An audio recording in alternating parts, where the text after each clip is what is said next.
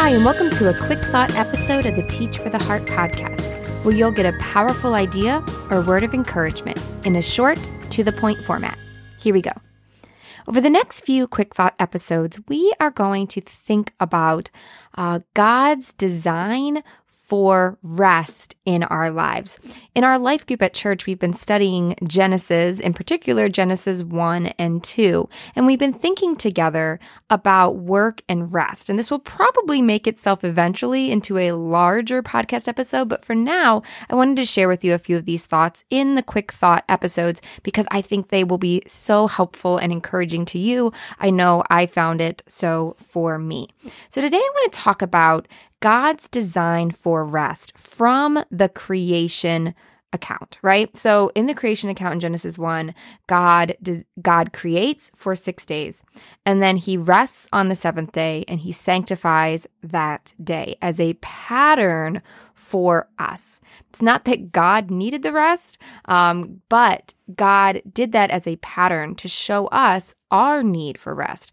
And then later on in the Old Testament, when we get to the Ten Commandments, God specifically says, he tells the Israelites to honor the Sabbath day, in 6 days to do your work, 1 day to rest. Now, we live in the New Testament now, so we could debate whether or not the Sabbath is still a command, but we cannot deny that the need for rest was created by God and clearly taught to us in the scripture. And one of the things in particular that I've just been thinking about and that was brought up in our class is that we cannot violate this need for rest without consequences. And I think as teachers, we try to do that sometimes. We think that we can be superhuman, that we can keep going without proper rest. Physical rest and spiritual rest and emotional rest. We think we can just keep going, serving without consequences. And that's just not true. If we don't get the rest we need, we will pay for it in one way or the other. And here's the crazy thing.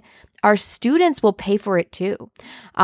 Because if we're not rested, we might get sick and have to miss time because our bodies couldn't handle it.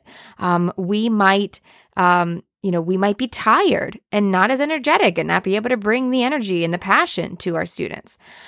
We might end up being short with them, right? That kind of emotional consequence where we are upset or we're tired. And so then it ends up messing up our relationships with our students, with our family.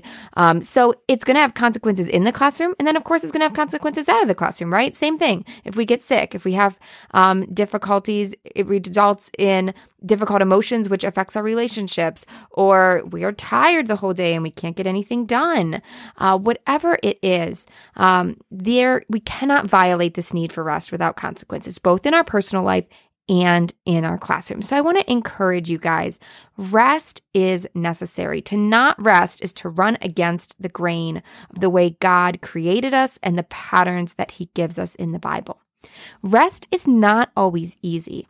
It takes effort and conscious planning to plan times to rest. But in this new year, I want to encourage you to do exactly that.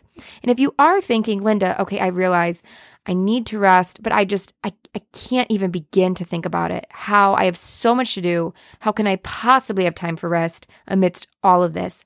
Then I do want to encourage you to check out, before it closes in just a couple days, Angela Watson's 40-hour Teacher Workweek Fast Track program. It will give you the tools you need to simplify your teacher life, to cut hours off your work week that you can turn around and invest in this rest that you so desperately need. You can get all the details for that at teachfortheheart.com/40hour teacher. Well, thank you guys again so much. I look forward to speaking with you again soon. In the meantime, keep growing, keep trusting. You really are making a difference.